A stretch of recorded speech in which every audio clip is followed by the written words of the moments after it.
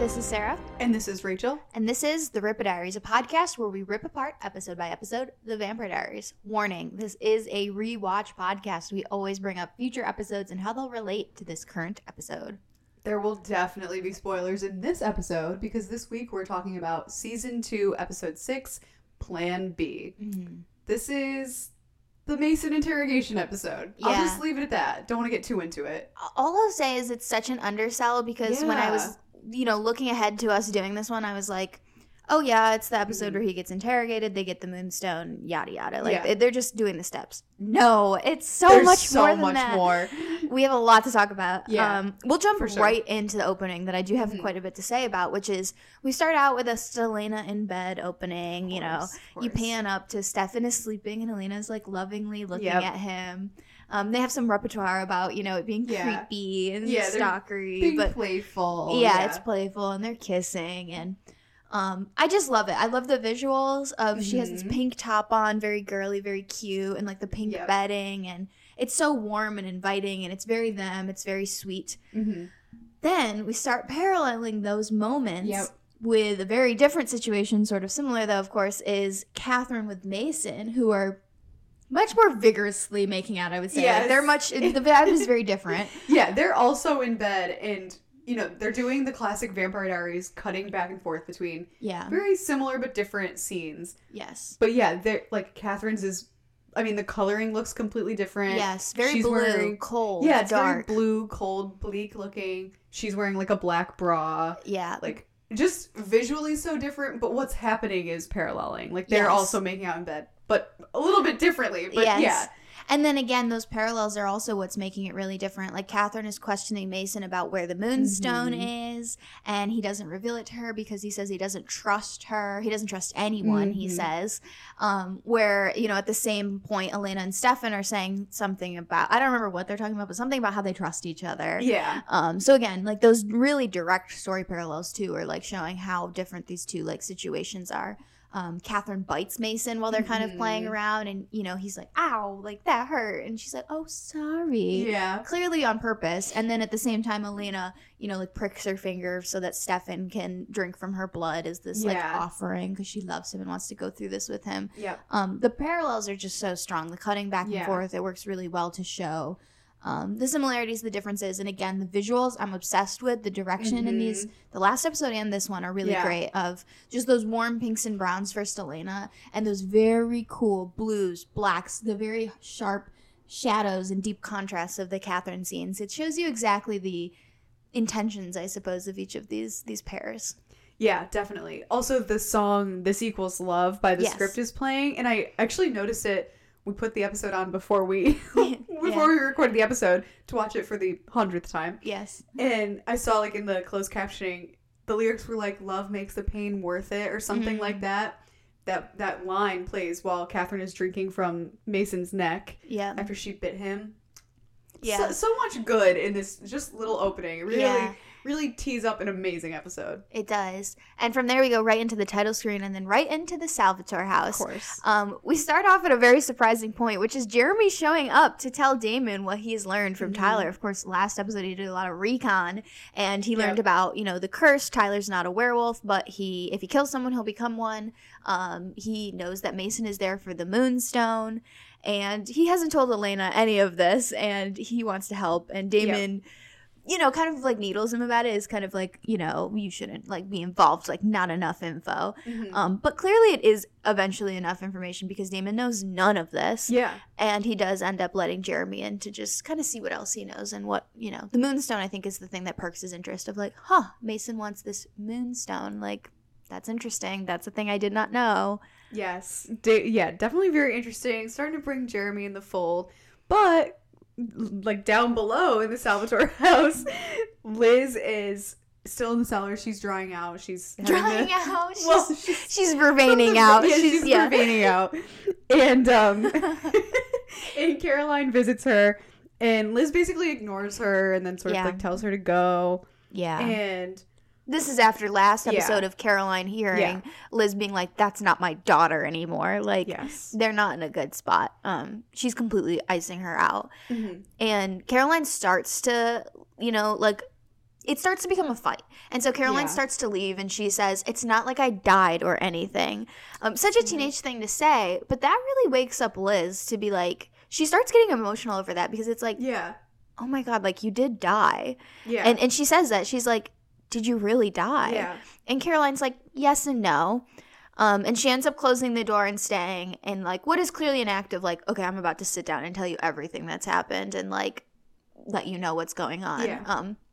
Which is clearly what they need. So we'll check back in with them way later once Liz is caught up with all of the various things that have happened to Caroline because I think she really needed that wake-up check of like, my daughter died. Like, she's experienced something traumatic. Yes, she's gone through trauma. She's gone through a serious life change. And it's not just as simple as like, she's not my daughter anymore. She's a vampire. Yeah, like, exactly. No, this is still your daughter. She's just experienced some heavy trauma. Yeah. So, meanwhile, Alaric shows up upstairs. Yep. They've managed to call him over to bring a box of research to Damon. An underrated trio.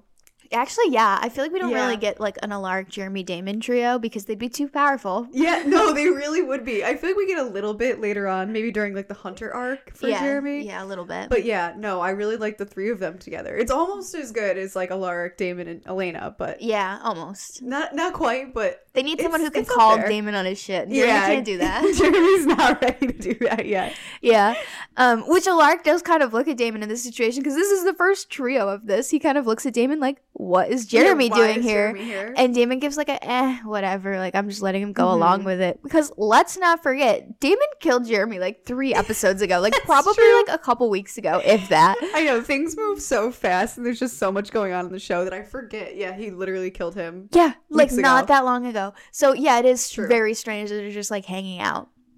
So anyway, so they're going to work together. Alaric is reiterating the sun and the moon curse, you know.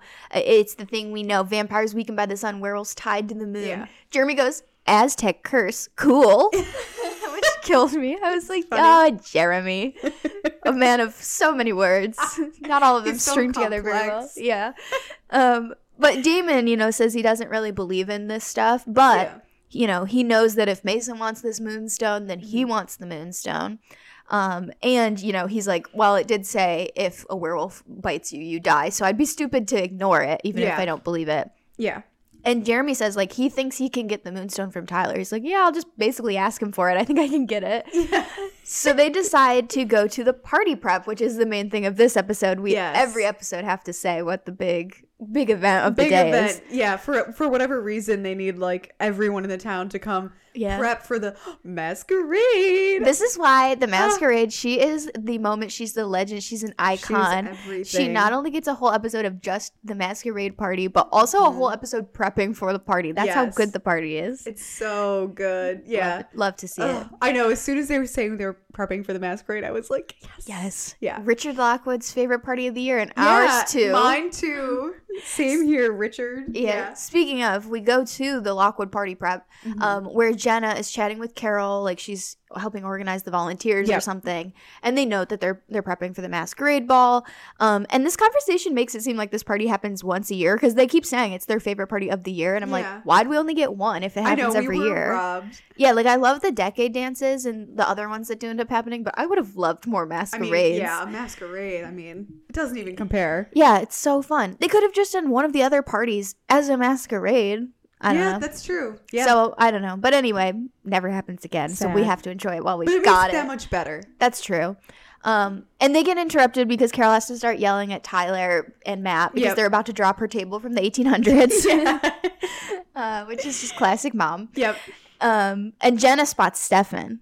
Yeah. Stefan comes over to Jenna and Jenna invites him over for dinner and he tells Jenna, oh, Elena and I are taking a pause, but thank you. And Jenna is just like, it's not what it sounded like this morning. I heard you guys. I'm a light sleeper. Got him. Yeah. So that's pretty much that. But also hint, hint, clue, clue. I was going to say, important to note that at least someone has figured out. Jenna for sure knows. Jenna knows it's fake. It's a ruse. Yeah. So not good. Need to know. Then we also see Elena and Bonnie are there. Yep. They're outside prepping, and you know, they are getting ready, and they're also talking about how, Caroline is having this whole situation, and Bonnie isn't really talking to Caroline, so she doesn't know about it. And she feels like she's lost both Caroline and Elena in this decision, which that line kind of made me mad, because I was like, whose fault is it? Yeah, you're talking about Caroline like you got in a big fight with her or she died. You're choosing to cut her out because she became a vampire, which is fine, but don't go whining about how you're losing all your friends because you're icing somebody out just for like dying. Like, I just feel like that was a little uncalled for. Yeah, again, these are the episodes where if you're a Bonnie hater, it's hard. It's tough. Yeah. Although I think this one is the turning point for Bonnie. It definitely is, because she brings it back by the end of the episode. But yeah, this is the last one like that. So we'll complain about Bonnie, the last chance we got, and then we're not going to do it again. And I love her from there on out. But and Elena does, classic Elena is sympathetic to that and feels bad, and she's not trying to uninclude Bonnie, but again, by virtue of being like, I don't want to be associated to this vampire thing. Yeah. You're gonna get like left out of stuff. Like, that's just the nature of that. Yeah. So Elena does decide to take Bonnie somewhere private. They go sit by the lake so that she can fill her in on everything, and she tells her about what's been going on with Catherine, how that has been affecting Caroline and her mom, and everything that happened in the last episode, and how Elena has been having a fake fight with Stefan, and Bonnie's like really upset because she's like, I didn't know any of this. I didn't even know that you were fighting with Stefan. Like, not even that you were fake fighting. I literally didn't even know you were fighting with him. Which I think is a real blow to realize, like, oh, like, she's so disconnected that even, like, the secret vampire stuff she didn't know. She didn't even know, like, the public fighting stuff. Yeah. The thing they want to be made known. Yeah. Yeah, she still didn't even know that. And Elena reiterates that Bonnie, is her best friend, and that she didn't, mean to keep any of this from her. But Bonnie isn't ready to embrace Caroline specifically or the vampires in general. So, like, by virtue of the situation, like, you cut out Bonnie. Like, that's what you've chosen. Yeah. But, and again, it comes around toward the end where Elena, reminds Bonnie she's going to have to talk to Caroline again. Yeah. Eventually. Yeah. And, Bonnie's kind of accuses her of choosing Caroline's side.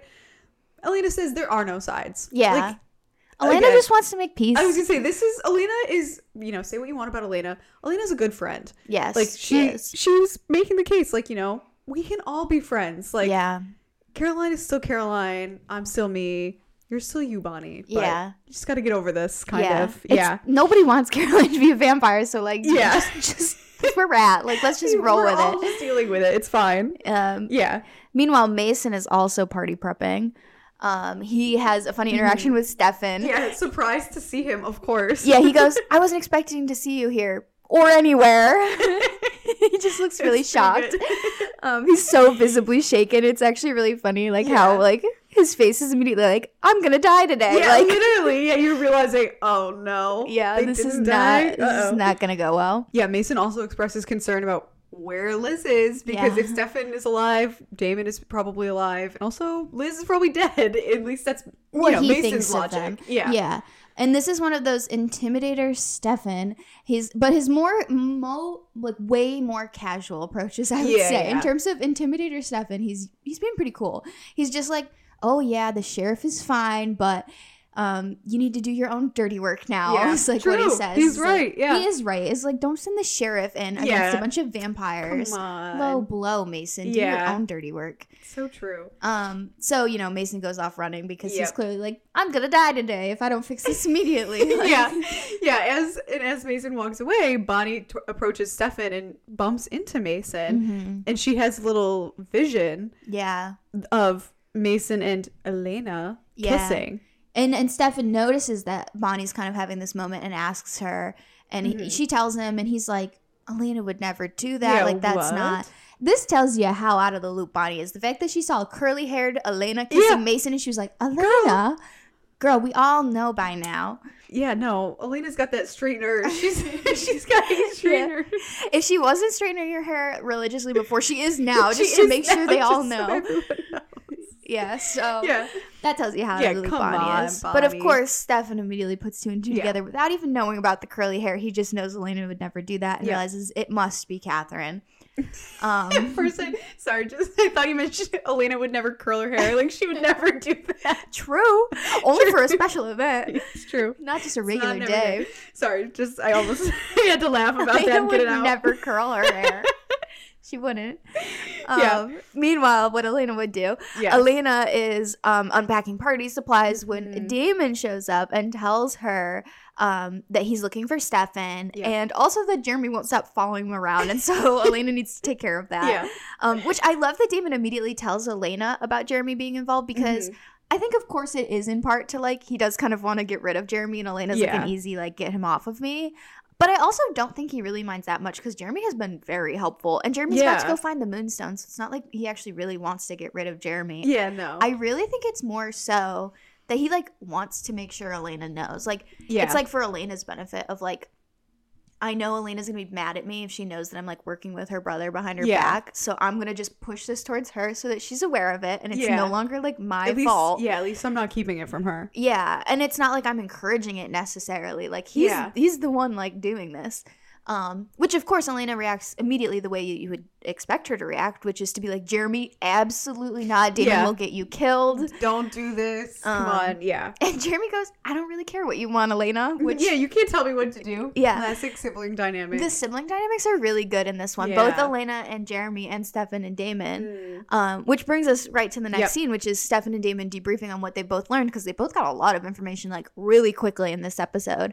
And so Stefan is, like, kind of theorizing about why Catherine is doing all of this, why she would be with Mason. Damon's reacting to all of this, and he's like, werewolf thing aside, this guy's a surfer. She has to be using him. She is just using him. She is not actually interested in him. Yeah, it's so funny the way that he's like, there's absolutely no way. There's no way she likes this man. There is something going on here. Yeah, and Damon rightfully concludes, she's probably using him for the Moonstone, but he doesn't know why.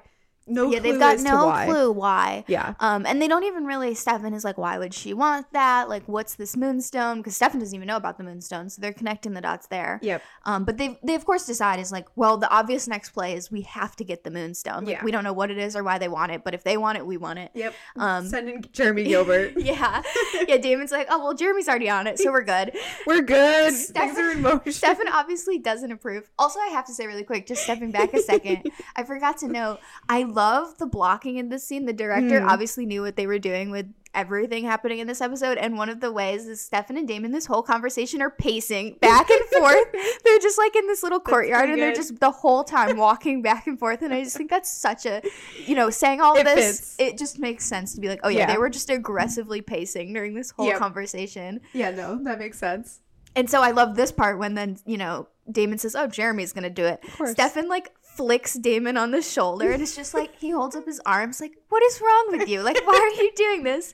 And he just, like, goes to walk away, and Damon's like, what did I do? Like, what? Again, sibling vibes, they're so good in this episode. Yeah, such a good episode. Cut to the best scene. We're laughing hysterically, and everyone's like, probably what's happening.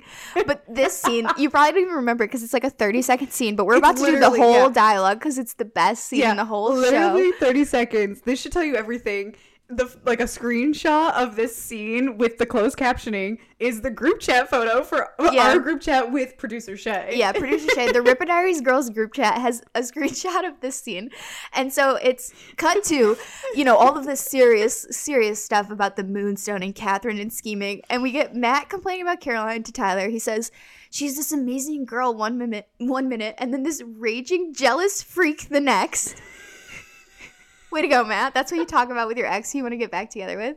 Tyler replies, you know what I think of Caroline Forbes. She's an insecure, neurotic, bitchy little twit. Yeah, it kills me. That's the screenshot of our group chat. She's an insecure, neurotic, bitchy little twit. What a wild thing to say about somebody. Also, I mean, obviously he doesn't know this, and it's just so much better on a rewatch because they start dating in literally not 2 episodes. Long. Yeah, not that long from now. The very next episode, he's gonna owe his whole life to her. Yeah, exactly. It's insane. Yeah. But she's an insecure, neurotic, bitchy little twit, so whatever. Yeah. But then the follow-up is even better because Matt obviously is rightfully offended. He's like, hey. Yeah, that's not a nice thing to say. Yeah, you can't just say that about people, especially to a guy who's trying to get back together with this girl. And Tyler quickly responds, but the girl's got heart.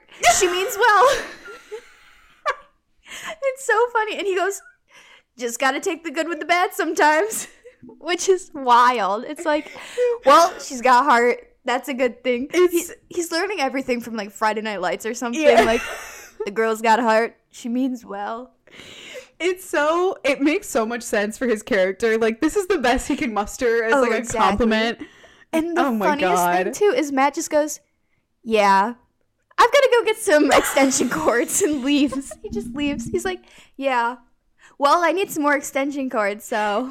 It's the little moments like this that are why I'm obsessed with this show. I know, it's so funny. The way that this, like, 30-second scene means so much to us. We've spent minutes talking about it. It's hysterical. It's so good.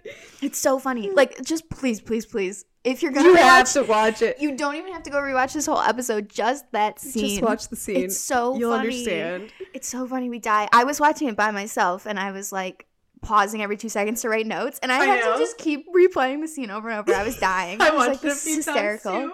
It's so good. Best scene. But yeah, of course, Matt's been insulted, so he just walks away. Yeah. And Jeremy approaches Tyler, obviously trying to get the moonstone. Yeah, he was waiting. He swooped in immediately. Yeah, he was in the lurch waiting. Yeah. And, Jeremy asks Tyler if he can see the moonstone. Yeah, he mentions he was doing some research, and he wants to make sure it was, like, the same stone. Sure, Yeah, whatever. Yeah, so he asks to see the stone, and Tyler tells him, sorry, I actually gave it to Mason. Yeah, so. I want out. He's like, I don't want anything to do with this, so I just gave it to him. Which...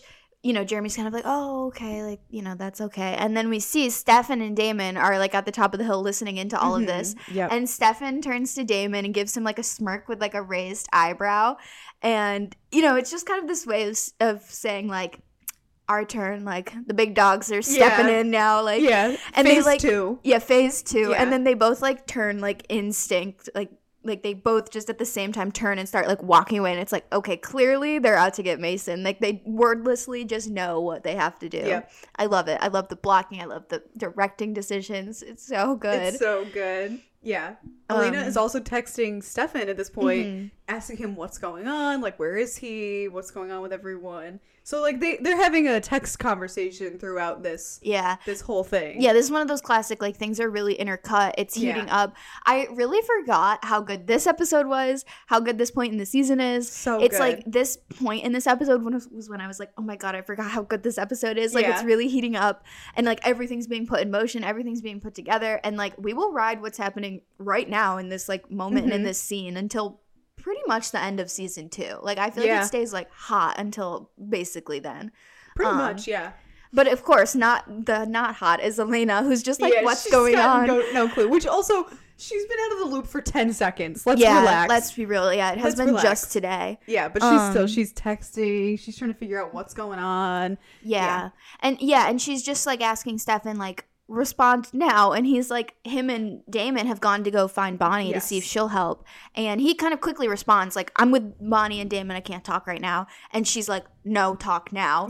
Bonnie and Damon, like, like, that's crazy. Which I see how this is one of those scenes that people who don't like Elena kind of like use to justify and being like, oh, like, she makes everything about her and she's so annoying. And I'm like, she does a little bit. I see it a little bit. However, I think you have to put it in the context of, like, this is her brother. Yeah, that's her best friend. Her boyfriend. And Damon, who is just such a freaking wild card that, like, this is such a concerning thing to be witnessing. If your sibling, your best friend, your boyfriend, and a person that you knew was notoriously a wild card for just killing people. Who killed your brother? Who killed your brother? You knew that they were... Also, she was at the party the last episode when Stefan and Damon were basically dead by the time she got to them. Whatever they were planning by themselves without telling her almost killed them. She's justified. She's very justified in being like, tell me what's going on right now. Yeah, she's pretty justified. And again, good on Stefan that he, like, realizes this and is, like, very understanding of her, and he is like, okay, I gotta step away to talk to Elena and let her know what's going on.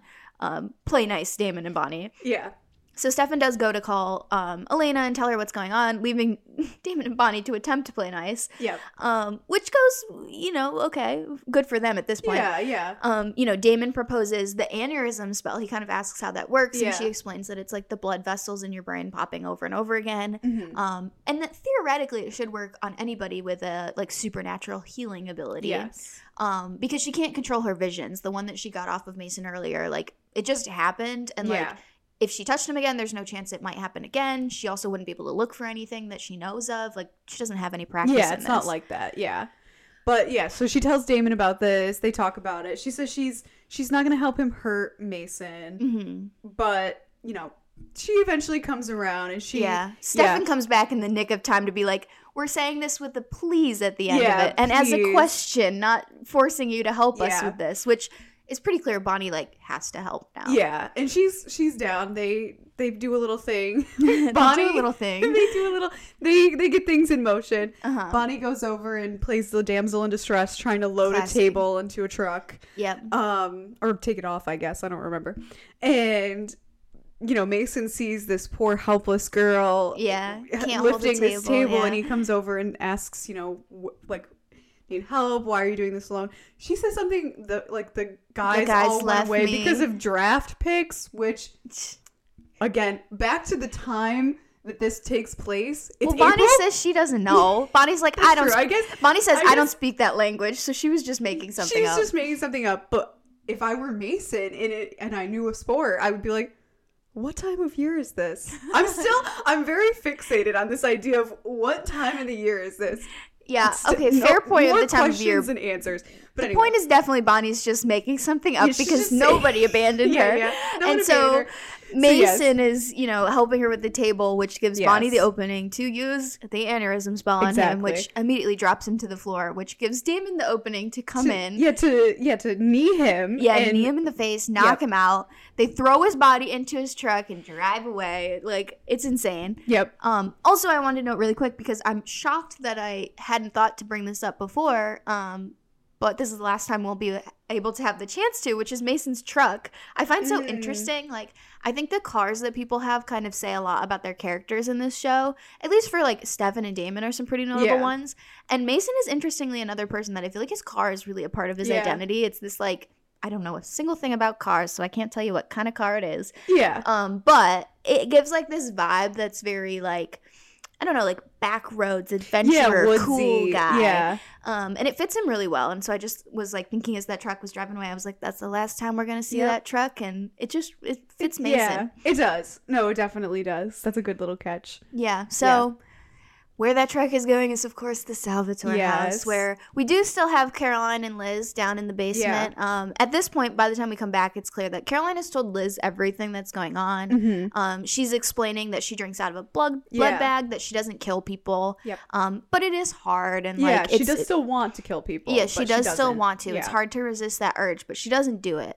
And clearly they've made a ton of progress, because even at this point, Liz is like, very like opening and accepting of hearing that and of Caroline, which for a second Caroline doesn't think so, because she kind of starts to say like, you've turned into this person, and Caroline immediately like bristles against that and acts like it's going to be this bad thing. But Liz is like, no, this like confident person, this like person who's so sure of themselves.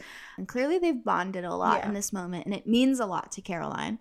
And then another point that kind of impresses Liz is Caroline says, Damon's home, because she can hear all the way upstairs to where Damon gets home, which of course you can't hear in the basement as human.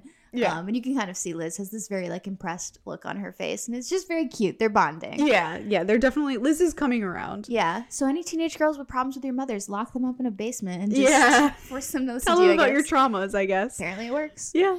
Meanwhile, like Damon getting home. Yeah, Damon is getting home, Bonnie in tow. They're gonna tie up Mason to this chair, obviously to interrogate him. Yeah. They're laying down a tarp. Yeah, they're laying down a tarp, not looking good for Mason. No. Bonnie does like touch him and tries to, you know, have another vision. And she can, it just comes to her, or she can kind of search. Yeah. Because she does find that the moonstone is in like a small, dark, damp space, like a well. Yeah. Yeah, and that's what she lands on. She's like pretty confident. She's like a well. Yeah. And I thought this was so funny when she was trying to get the vision too. Damon's like, you know, asking her how it works or whatever. Yeah. And she says like, I don't know what I'll get. And he's like, oh, well, if you're looking, like, see where Catherine is. See what he's got to do with Catherine. Like, he wants all these facts. And it's, like, such a good Damon episode. Like, we started getting the hints at Damon and Bonnie. And this is, like, a really good early episode for them. Definitely. Because you see how they antagonize each other. But they're ultimately really helpful for each other when they're working at the same goal. Key, yes. Yeah, they have to be doing the same thing. Yeah, definitely. But while Bonnie's, like, she's touching him, trying to get this vision, Mason starts to come to and like sort of grabs Bonnie's hand. Yeah. And Bonnie's like, I'm out. Goodbye. Yeah, Damon does pry him off of her. Yeah. But yeah, Bonnie's like, I did my part. I got him here. We're good. I told you the moonstone's in a well. Yep. That's all I promised to do. So she starts to leave, and as she's leaving, Caroline kind of runs up and finds her, and they have a really awkward conversation at first. Clearly Bonnie isn't ready to be friends with Caroline, to talk to Caroline. But I think she, in this moment, like being able to actually be face to face for probably the first time in a while, is really a reality check, because I think she sees on Caroline's face how bad this is hurting her to like be icing her out like this. And she does, like, in the last second decide to allow Caroline to come with her to look for the well, to look for the moonstone, because Caroline offers to help and Bonnie says no, but then I think she realizes by saying no that that, like, she hurts Caroline's feelings. Yeah, she kind of relents and she agrees. She's like, okay, like, come along. Yeah, so they're gonna go to the well that's on the edge of the old Lockwood property. But back at the Lockwood mansion, Matt and Elena are chit-chatting. They're talking about everything that's going on. Yeah, they're Caroline, everything that's going on with her. Tyler comes in and briefly says he can't find Mason. Yep. Yeah. Stefan and Elena are fake fighting. Wait, but I have to say, so it's so funny because Matt and Elena, they're talking about Caroline. Matt's like, is she seeing someone else? Yeah. Elena's like, no. Then Tyler runs in and just goes, has anyone seen Mason? Why would Matt, Elena, and Stefan know?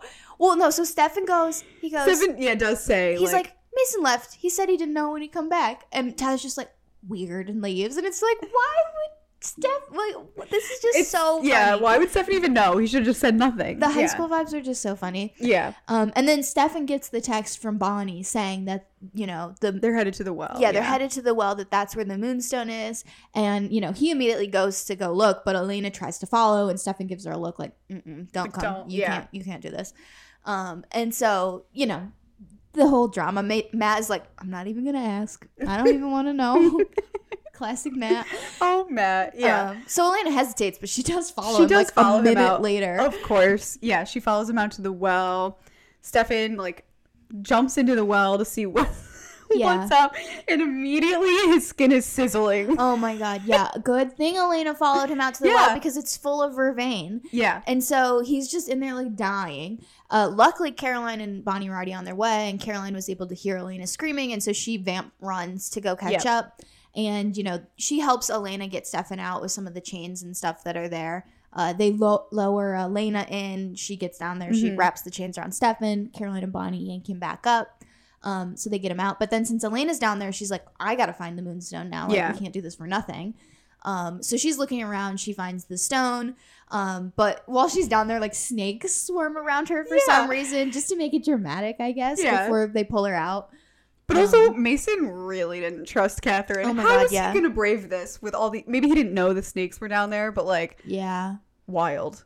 He probably could have... I don't know. It's interesting. It's like, he definitely was like, anything I can to make sure Catherine doesn't get it. Which, again, is so... I wish we got more about their relationship, because, like, he's so in love with her, but doesn't trust her. Yeah, in the earlier scene in the flashbacks, he literally... She says, I love you to him. Yeah. And he says, I love you too. Yeah. And then he also later, in the interrogation with Damon... says I love her.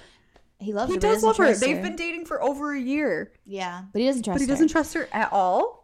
Which maybe some of it was Stefan and Damon, but why not just give her the stone immediately and then not deal with it? I don't know. It's interesting. So, they get the stone. Elena gets it. They pull her back up. And I am sorry, but Stefan's face, first of all... not looking good. Not looking good. He's definitely looked better. He is fried like a pancake. I don't even know. He looks awful. And, Elena cuts her palm, classic, on a dirty rock. Of course. And she's just, like, shoving her palm into Stefan's face. He is... Like, we always say this, like, no lights on, no one home. Yeah, that's Stefan right now. Stefan, yeah. He's out of it. And she's just, like, rubbing her palm into his mouth while his eyes are just open. He's staring for her. I was laughing so hard. I was like, it's not funny, but it is. I was laughing too, yeah. He's just knocked out. But they've got the stone. They've got Stefan out. He's going to be fine. So, like, successful mission, all in all. Exactly, yeah. And now that Bonnie's left, back at the Salvatore house, Damon can torture Mason as much as he wants. And he's getting creative. Yeah, he's asking about Catherine at first and what she's up to and everything.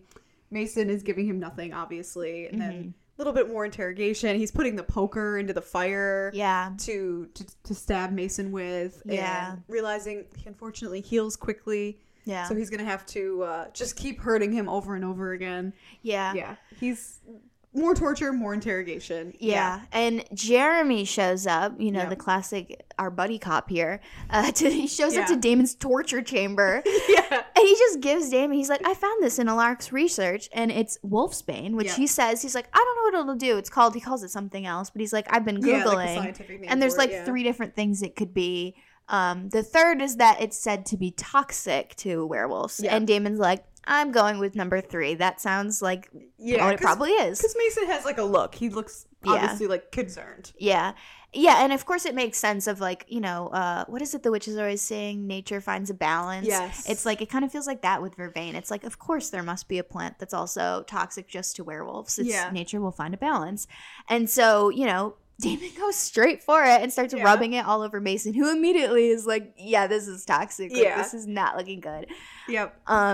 Jeremy definitely doesn't have the stomach for this. You know, me neither. It was a lot. I really don't like this, especially when he starts like shoving the wolfsbane into his mouth. Yeah, because Mason says something. I don't remember what he says, but he says something about Catherine loving him, or you know, that's kind of his reasoning for this. Is like, Catherine's doing this all for me. She loves me. She doesn't want me to have to turn anymore. That's why she wants the moonstone. Yeah, and so that pisses Damon off, and he just shoves the whole thing into Mason's mouth to like have him choke on it. Yeah. And Jeremy's definitely just like does not want to be here, but he's standing there and he is watching. He doesn't turn his back. He doesn't leave. He just stands there and watches. And Damon is questioning Mason on why he needs the stone. And he's not really giving any answers. And Damon does realize, again, it's just the love thing. And Damon realizes like Mason is completely clueless to what's going on. Like, Catherine has him fooled. Yeah. And like, you know, that Mason fully believes that Catherine is doing this just because she loves him. And like, this is, and I realized it a bit earlier in the scene, and I kind of forgot that it came up in this exact moment, which is like, you really realize, and we've talked about this in other episodes too, like how similar Damon and Mason are. They're so the same. They are like, they started out as these good guys who got tricked by Catherine Pierce, and then like did things in the name of love for her that were bad, and like it sets you on this path, and like they're obviously very, very different points in that path. Damon's been on it a lot longer, for sure, but they're so similar. And I think, and Damon says as much, that he realizes like how similar they are. Yeah, he tries to explain, and he also, when he says, you know, Catherine is doing this for me, he says, oh, now I get it, you're just stupid. Yeah, but then he goes on to say, you know, like, we're really the same. It's like looking in a mirror. Like, but let me tell you this, Catherine will only rip your heart out. Yes. Let me do it for you instead. Yeah, and Damon does try to tell Jeremy to leave before this, because clearly this is where this is going. And Jeremy refuses, and so Mason looks to Jeremy and tells him, help Tyler. Don't let him get to this point. Don't let this happen to him, which I think is important to note, that Mason kind of leaves with his last thing being this plea to Jeremy to help Tyler, because it definitely comes back around. Yeah, that he would have needed Mason. He does need Mason. Yeah, he definitely does. And Damon does attack Jeremy, you know, because Jeremy's kind of defending Mason of like, don't kill him. Like, we got what we need. And Jeremy, you know, he attacks him and he says, kill or be killed, the name of the last episode.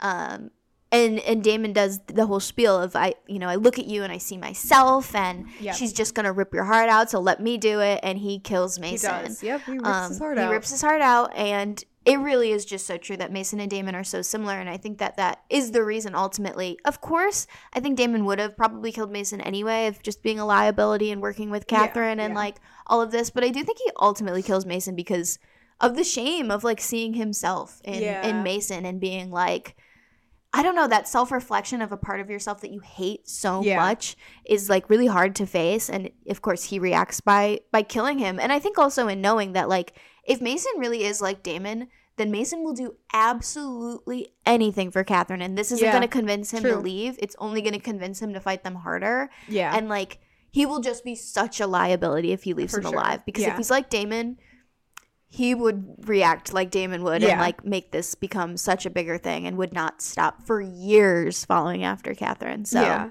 exactly. And I think also to that, there's also a slight element of, you know, sparing him. Like, that's true. Catherine will get you killed anyway. I was gonna say, sticking with Catherine, you're gonna end up dead anyway. She was literally gonna use him in the sacrifice. In the ritual. So we know that was her intention anyway. So he wasn't gonna last long anyway. But yeah. But it's not a good look for Damon. It's definitely, this is one of those like moments that you put on that short list of long list. The very long list of Damon doing wrong by somebody, and this is one where you're like, I see all the reasons, but I really wish there'd been another way, because I like Mason a lot, and I really wish we got more. Yeah, he's one of my favorite, like, just a very short, like, few episode arc characters. He's up there for me. Yeah, I really wish he would have won long term. I did look it up after the last episode. We talked about it. Taylor Kinney did go on to be on Chicago Fire. Oh, he's still on it to this day. It's like 200 episodes. So, and it started right after this episode. So it's like, yeah, he definitely had a short contract of like, I can only do this much and then I gotta go. He could have done so much more. Same with Lauren Cohen, who we're about to get to with Rose. She went on to Walking Dead like right after. So it's like, I feel like they got these really good actors for short stints, and then they got on really big shows, and it was like, man, they could have been more. Yeah, that's tough. It's okay. Yeah. Meanwhile, Caroline is still talking to Liz down in the basement, and she's obviously caught her up on pretty much everything. So she's telling Liz all about her day, how she saved Stefan. Yeah. Like, she's, kind of like bragging. She's like, I stepped in, I saved him. Yeah. Yeah. But it's so funny because she goes, we pulled Stefan out of the well and he was all rotting and gross, but Bonnie wasn't mean to me at all. Yeah. It's like, good job, Caroline. Love that for you. Stefan was rotting.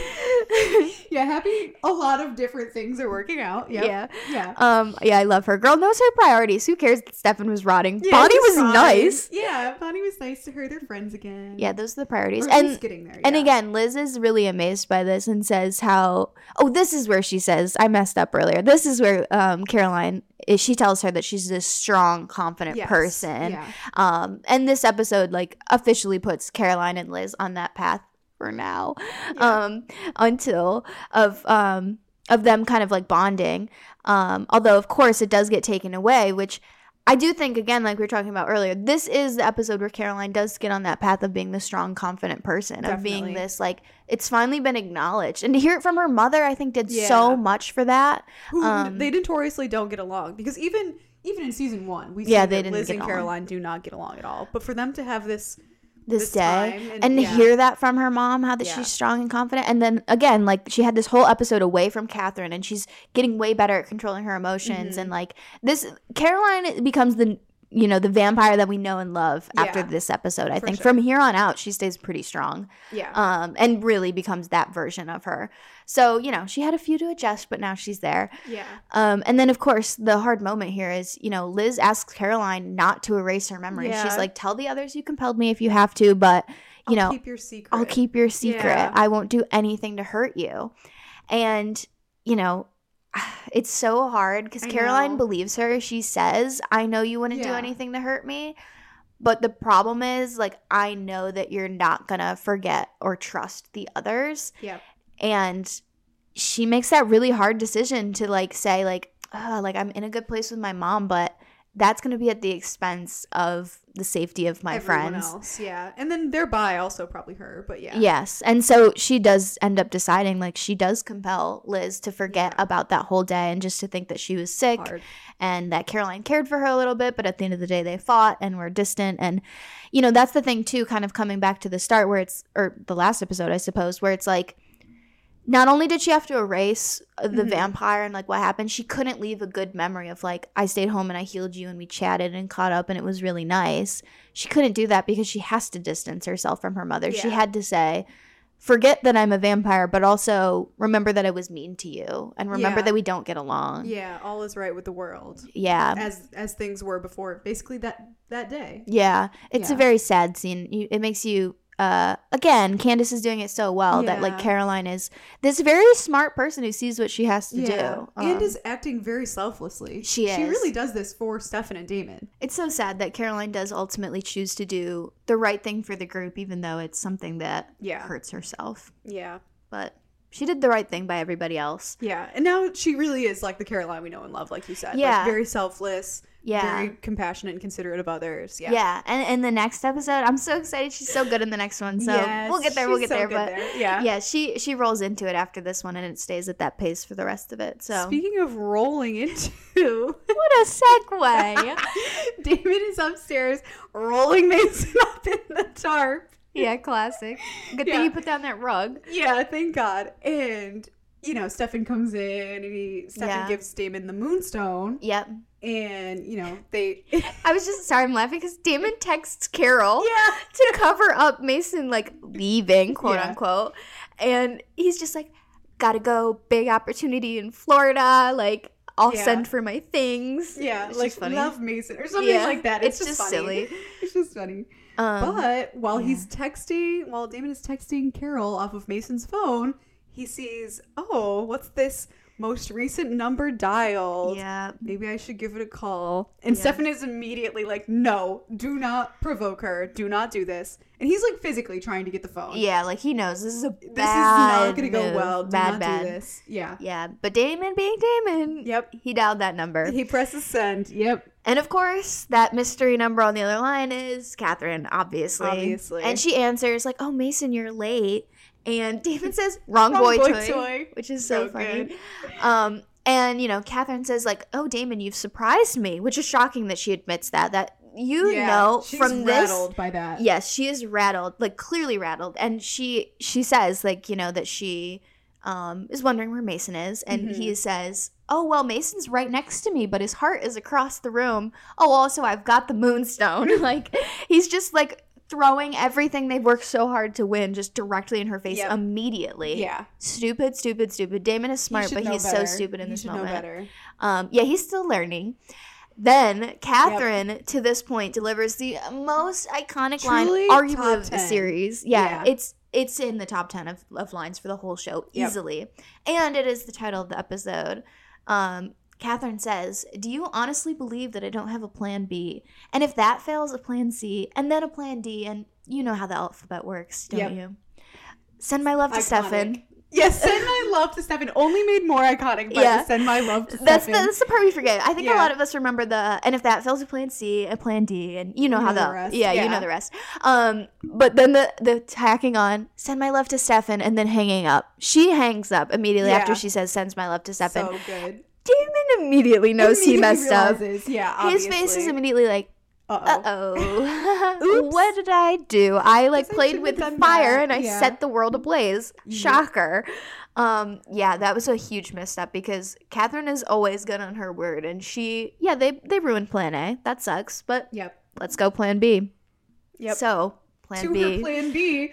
Yeah, back at the Gilbert house, earlier we saw just a brief 10, 30 seconds, Jenna and Alaric making dinner, being cute, and Elena sneaking in and going upstairs. Yeah. And then in this scene, we see Elena come downstairs. And she's dry now. She snuck in because she was wet from the well, and Jenna couldn't see her, and, whatever. Yeah, she was cleaning up, whatever. She comes back downstairs. She talks to Alaric, sort of fills him in on what's going on. Yeah, she's giving him a quick little secret update because Jenna's on the phone. So she's kind of whispering to him about what's been going on, and they're all good, and they've got what they need, and whatever. Yep. Then Jenna comes over and says, the call is for Elena. Yeah. And, Elena says, oh, who is it? Jenna doesn't answer. She just turns, back into the kitchen. Yeah, just gives her the phone and walks away. So Elena answers it, and hello, and quickly, obviously, hello, Elena, it's Catherine. Yep. And, she tells her, oh, it was just all too easy to get into your house and to switch Aunt Jenna's vervain perfume with, whatever, and, get rid of her tea and, get her off the vervain completely. And, also she knows that Elena and Stefan are still together. Yep. Jenna's been spying for her. And Elena's just, shocked into silence. She's not even saying anything. She's just, looking scared and confused. And she looks over to Jenna, who is, and up some bread for their nice dinner. When she raises the knife up into the air and plunges it into her own stomach, stabbing herself in a way that probably should kill her. Which Elena just drops the phone and runs to her, and end of conversation with Catherine. Yeah. Obviously, some time passes, but they take Jenna to the hospital, and Jeremy and Elena are there. And Elena comes over to Jeremy and says, Jenna will live. She got really lucky. Mm-hmm. And, Jeremy and Elena obviously are upset. They hug. And she also says Jenna doesn't remember anything. Yeah. And Jeremy says, basically, Catherine has to pay for this. Yeah, it's not so interesting, the siblings' reactions to this moment, because they're so vastly different. Mm-hmm. Elena's like sobbing. She looks miserable. Yeah, she very obviously upset. Looks so guilty. Like, her clear reaction is like, I did a bad thing. I need to stop what I'm doing. I'm the one causing problems here. Jeremy's reaction is livid. He's pissed. He's going to kill Catherine. He's like, okay, now I'm going to step in because Catherine is the one doing bad stuff, and we're going to put a stop to this. Yep. The reactions are just so drastically different, and will obviously roll us right into the next episode, which we'll get to then. But perfectly plays to the setup to that. Meanwhile, just a quick cutaway to the Lockwood house. Tyler and Carol are catching up about Matt for some reason, which we'll kind of come back to. There's some clues they've dropped here about, Tyler and Matt, best of friends. Mm-hmm. And, Carol ends up telling Tyler that Mason has left town. And it's just the two of them now, which obviously Tyler is devastated. And they remind us a couple times throughout this episode, including in this scene, that Tyler's dad just passed away recently. And so... they're laying it on thick about, like, the emotional turmoil and grief and everything that Tyler's going through. They're definitely trying to remind us that his dad died, like, a little bit ago. And he's very alone, especially with Mason leaving now. Yeah, it's just him and Carol in, like, that huge mansion. Like, very sad. It is sad. And he doesn't really have, he has Matt, I guess, but. Yeah. Which she doesn't even know, Carol, the extent to, like, how alone now Tyler is. Because now it's only Jeremy Gilbert that knows his little secret. So. And that's with Jeremy is all you got. That's not a great place to be. Yeah. So. Back to the Salvatore house. Yep. Grief-ridden Elena, she shows up to find Stefan, who's just staring at the fireplace crying, which, relatable king. I love him. He's just looking at the fire crying. Yep. And Elena, of course, immediately also starts crying. This is why they're together. They obviously both feel incredibly guilty. Like, Catherine said she did this because they were sneaking around, which, yes, but also... Yes and no. She obviously knew for a while and didn't do it. She obviously knew for a while, and she was waiting for the moment that she could do this. And she also obviously did it, mostly, I think, as payback for Mason and the Moonstone. So it's like, it's a plethora of things. But these two, this is one of these moments that shows, I think, what is their weakness as a couple. They are both such martyrs, and they are both so affected and emotional about people and about the people that they hurt. They've both said it a dozen times how compassionate they are, and that, like, when they hurt somebody, Stefan's weakness that got amplified, empathy. Yes. True. It is Which true, is true. but... And this is a scene where you see it, of, like, Elena and Stefan both are just, like, so devastated by this, and like, as a couple, they can't overcome this because the grief of doing something like that for them is, like, they can't justify it. And so Elena tells Stefan that it has to be over. They have to break up because of this, because Catherine has won. Like, Elena, she loves Stefan, but she's not willing to risk Jeremy dying or going for Jenna again and her actually dying this time. Like, this is not something that's worth it for Elena. And, like, as much as Stefan is, like, saying, like, no, and he's denying it, it's like, he agrees too. He doesn't want anybody to die because of them. They both know. They both agree. Yeah, and it's such an emotional scene, but I'm so sorry to Paul Wesley. We had opposite reactions here. What? No, his lip is quivering. He's never been more upset in his life. His crying face. Okay, here's what I will say. In the scene, it is pretty good. It is very moving how emotional he is. But I just feel like I've seen that shot of him. When you take it out of context, just as a still of him crying, it's so funny. Okay, out of context maybe, but in context, the moment, it's good. Okay, I'll say that. In the moment, it's good, but I have it in my head as the meme that it is. And so I'm like, this will make my top 3 at the end of the season. Of what, emotional moments? Or like of performances. I thought Paul was playing his whole... Stefusi. I love the Stefusi. I saw he was talking about it at the cons recently. Yeah. Oh, so funny. He was putting his whole Stefusi. Okay, his lip was quivering. Okay. You're heartless. No, okay. He was good. He was good. I'm not saying it was a bad performance, but because it was such an honest performance of, like, real tears, people took it and made it a meme. I know. And all I can look at it as is the meme anymore. So I was laughing a little bit, but I was like, it's not funny. It's not funny. Oh, I was like, I might tear up. But oh my gosh. Okay, but you didn't. So that tells me that. That's true. I guess I that did. tells me. Yes. So he didn't move me all the way. Yes. Yeah, but it was good. It's good acting by both of them. Upset. Yeah. Anyway, they're upset. They broke up. Elena rushes out, and Damon stops her before she gets out. Clearly, the guilty train is continuing because Damon apologizes for riling up Catherine. He says this is all his fault. He didn't realize what he was doing. He's the one that went after Catherine, and that it's his fault that Jenna got those repercussions. Yeah. Which she just says. I don't even remember what she says, but she's just like. Yeah, Elena says, I mean, it doesn't really matter. Yeah. She won either way. Yeah. It doesn't matter. I think it's because, Elena's like, maybe it's about the Mason stuff, but it's also because of Stefan and I. Yeah, like, Catherine's going to do what Catherine wants to do. Like, it's not anybody. Exactly. It's not one person's fault here. Catherine is just going after all of them. Exactly. Speaking of which, Catherine. She is talking. We don't see who she's talking to. She's in her bed and breakfast place she's been hanging out in. And she's saying, I'm so sorry if I appear rattled. Circumstances have changed and I need to adjust. And so she's saying, like, what we were saying is, like, she's admitting that she is rattled. That this, really like, freaked her out. Yeah. And so she needs to change her plans. And it is revealed that she's compelling Matt Donovan to do anything that he can to get Tyler to kill him so that he triggers the werewolf curse. Yep. Again, this is why we've been leaning on the fact that Matt and Tyler are besties all episode. That's why they got that random 30-second scene talking about Caroline. That's why, Carol mentioned him. Is they're trying to tell us, like, Matt and Tyler are best of friends. And now they're trying to tell us Matt's going to do anything he can to get killed by Tyler. Yeah. Pretty heavy. Yeah, heavy stuff. And it just leaves it there. Yeah. Catherine's plan B is in motion. Her plan B. Yeah, so we'll see how that goes in the next one, The Masquerade. Yes. Oh my God, I'm so excited. I am so excited. The best. So good. But to wrap up this episode, only death, Mason. Mm-hmm. Obviously killed by Damon. Heart ripped out. Yeah. Yeah.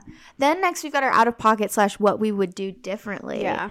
I honestly didn't even really have a nominee for this one because it's just such a serious episode. Like, this is an insane episode. It's such a good episode. And, like, from a writer perspective, there's pretty much nothing I would change, except I think you might have told me that you have one, which maybe I'll agree with. Well, mine is, again, it's like from the writer perspective, like a broader, I would have done this differently within the show. Mm-hmm.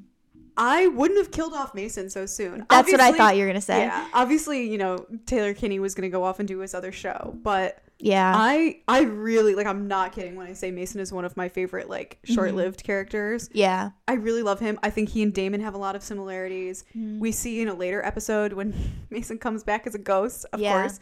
We see how well he and Damon actually can work together when their goals are aligned. Yeah, that's true. I also think it would have been really nice to have an older werewolf in the show because for a long time, Tyler's obviously the only one. Yeah. And Tyler's Tyler. Yeah. I think it would have been nice to have, like, in the sort of adult group of, like, Damon Alark that we've got going on, to have had, like, a Mason who could kind of be the werewolf side of things, but be, like, an older, wiser, Yeah. I think that would have been a nice balance. Yeah. So I agree with that. I think that Mason staying around longer would have done differently for sure.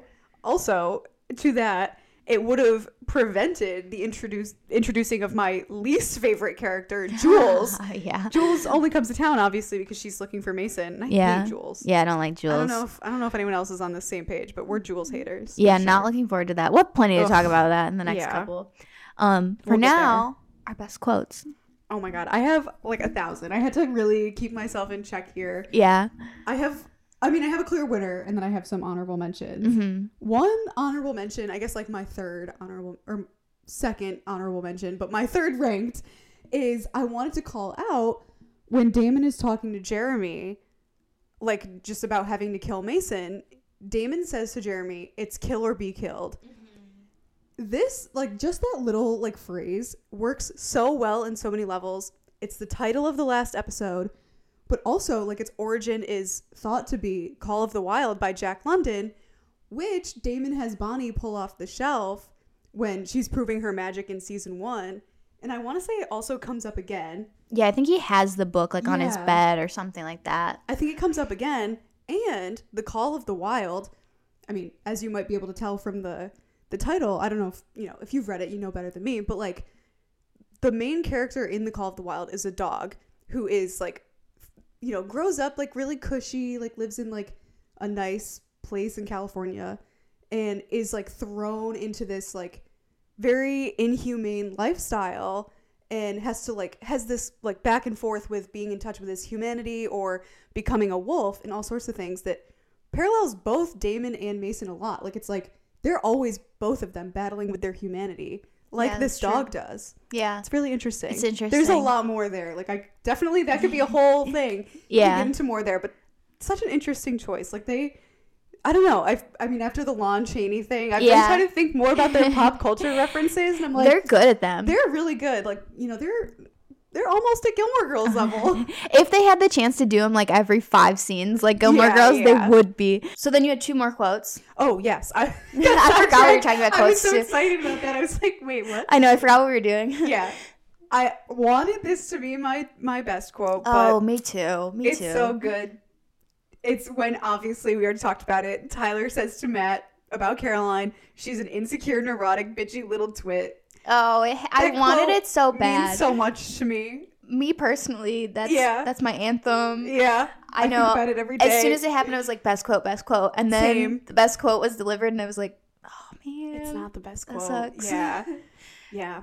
But yeah, definitely the honorable mention. I think you get to deliver the best quote this time because I did it in the main ep. Okay, obviously, best quote is the iconic line from Catherine, "Do you really think I don't have a plan B? And after that, a plan C. And after that, a plan D. And, well, you know how the alphabet works, don't you?" Mm-hmm. Send my love to Stefan. Yeah, send my love to Stefan. Add that in there. Yeah, send my love to Stefan. Oh, it's such a good It's so quote. iconic, yeah. Yeah, it's such an iconic one. And, of course, it got the honor of the title of the episode, Plan B. Plan B, yeah. So, yeah, I'm right on track with you. I had written down like a dozen quotes, and I was like, I know. I got to cut it down to just these 2 because those are the best. Yeah. But I think those 3 are the great quotes of the episode. So, Agree. Right on track. Plan B, best quote. Next, we've got our songs. Let's see if we're actually still on track here because we never are. I don't know. I don't know if we are. So I had an honorable mention, a nominee, and a winner. So an honorable. Okay. Well, so one honorable mention. I just had one. Just one? You didn't even want to call anything else out? I guess I can now that we're talking about it. Well, let's see. Did you go the sentimental one for the winner? I didn't. Okay, good. Then we're probably on track. Okay. So my honorable mention was This Equals Love, the script. I'll give that a little honorable mention too. Yeah, it's a good song. It feels good. very, again, like the era, like we say a lot, Yeah. where it's like very 2010 type. You know, it's Stelina in bed with the Mason and Catherine. It's a cute song. I loved the script in like 2010. Like I thought they were the best. Yeah. So I liked hearing that one. But the winner, as soon as it played, I was like, oh I know. my God. Okay, I think we have the same one. I then. love this song. Yeah. I love this band. I loved this album. Yes. I think it's the same song. Yeah. It's Tighten Up by the Black Keys. Oh my No God, what a question. song. Yeah. It goes perfectly with the playlist. This is the vibe that we want the playlist to be. Yes. Yeah. Very the Black Keys vibe. Yes, exactly. This plays when Jenna is talking to Carol, and then she goes over to Stefan, and then she, is walking around the party. So it's just a perfect. I'm kind of surprised they didn't play it in like a more, prominent way. Prominent way, more like of an anthem moment. Just kind of plays at the party in the background. But I love the song so much that as soon as I heard it playing, I was excited. I was ready. Yeah, that was mine too. So that's our clear winner. No Instagram poll this week. Love that. So I will be adding Tighten Up by the Black Keys to our best song of the episode playlist. We have a playlist with every single winner of best song from seasons 1 and 2. You can find that linked in our various bios and descriptions, as well as our TikTok, our Instagram, all of our social media stuff that you can go follow, leave comments, and join the conversation about the Vampire Diaries. You can listen to our podcast on Spotify and Apple Podcasts, and you can watch the video version on YouTube if you're not already. So go watch and or listen at those places. And join us next week for a top 10 episode. Like truly, like I don't have a definitive top 10, but I think it's got to be in there. It has to be. Masquerade. You knew it before I was going to say it. Masquerade, season 2, episode 7. Yeah. The Masquerade. It needs no introduction. No other introduction. Yeah, it's the Masquerade, and then we're just ramping into some of the best episodes of the show after that. Yeah. So good. Yeah, so join us next week for that. Thanks for watching and or listening this week. Hope we see you next week. Bye. Bye.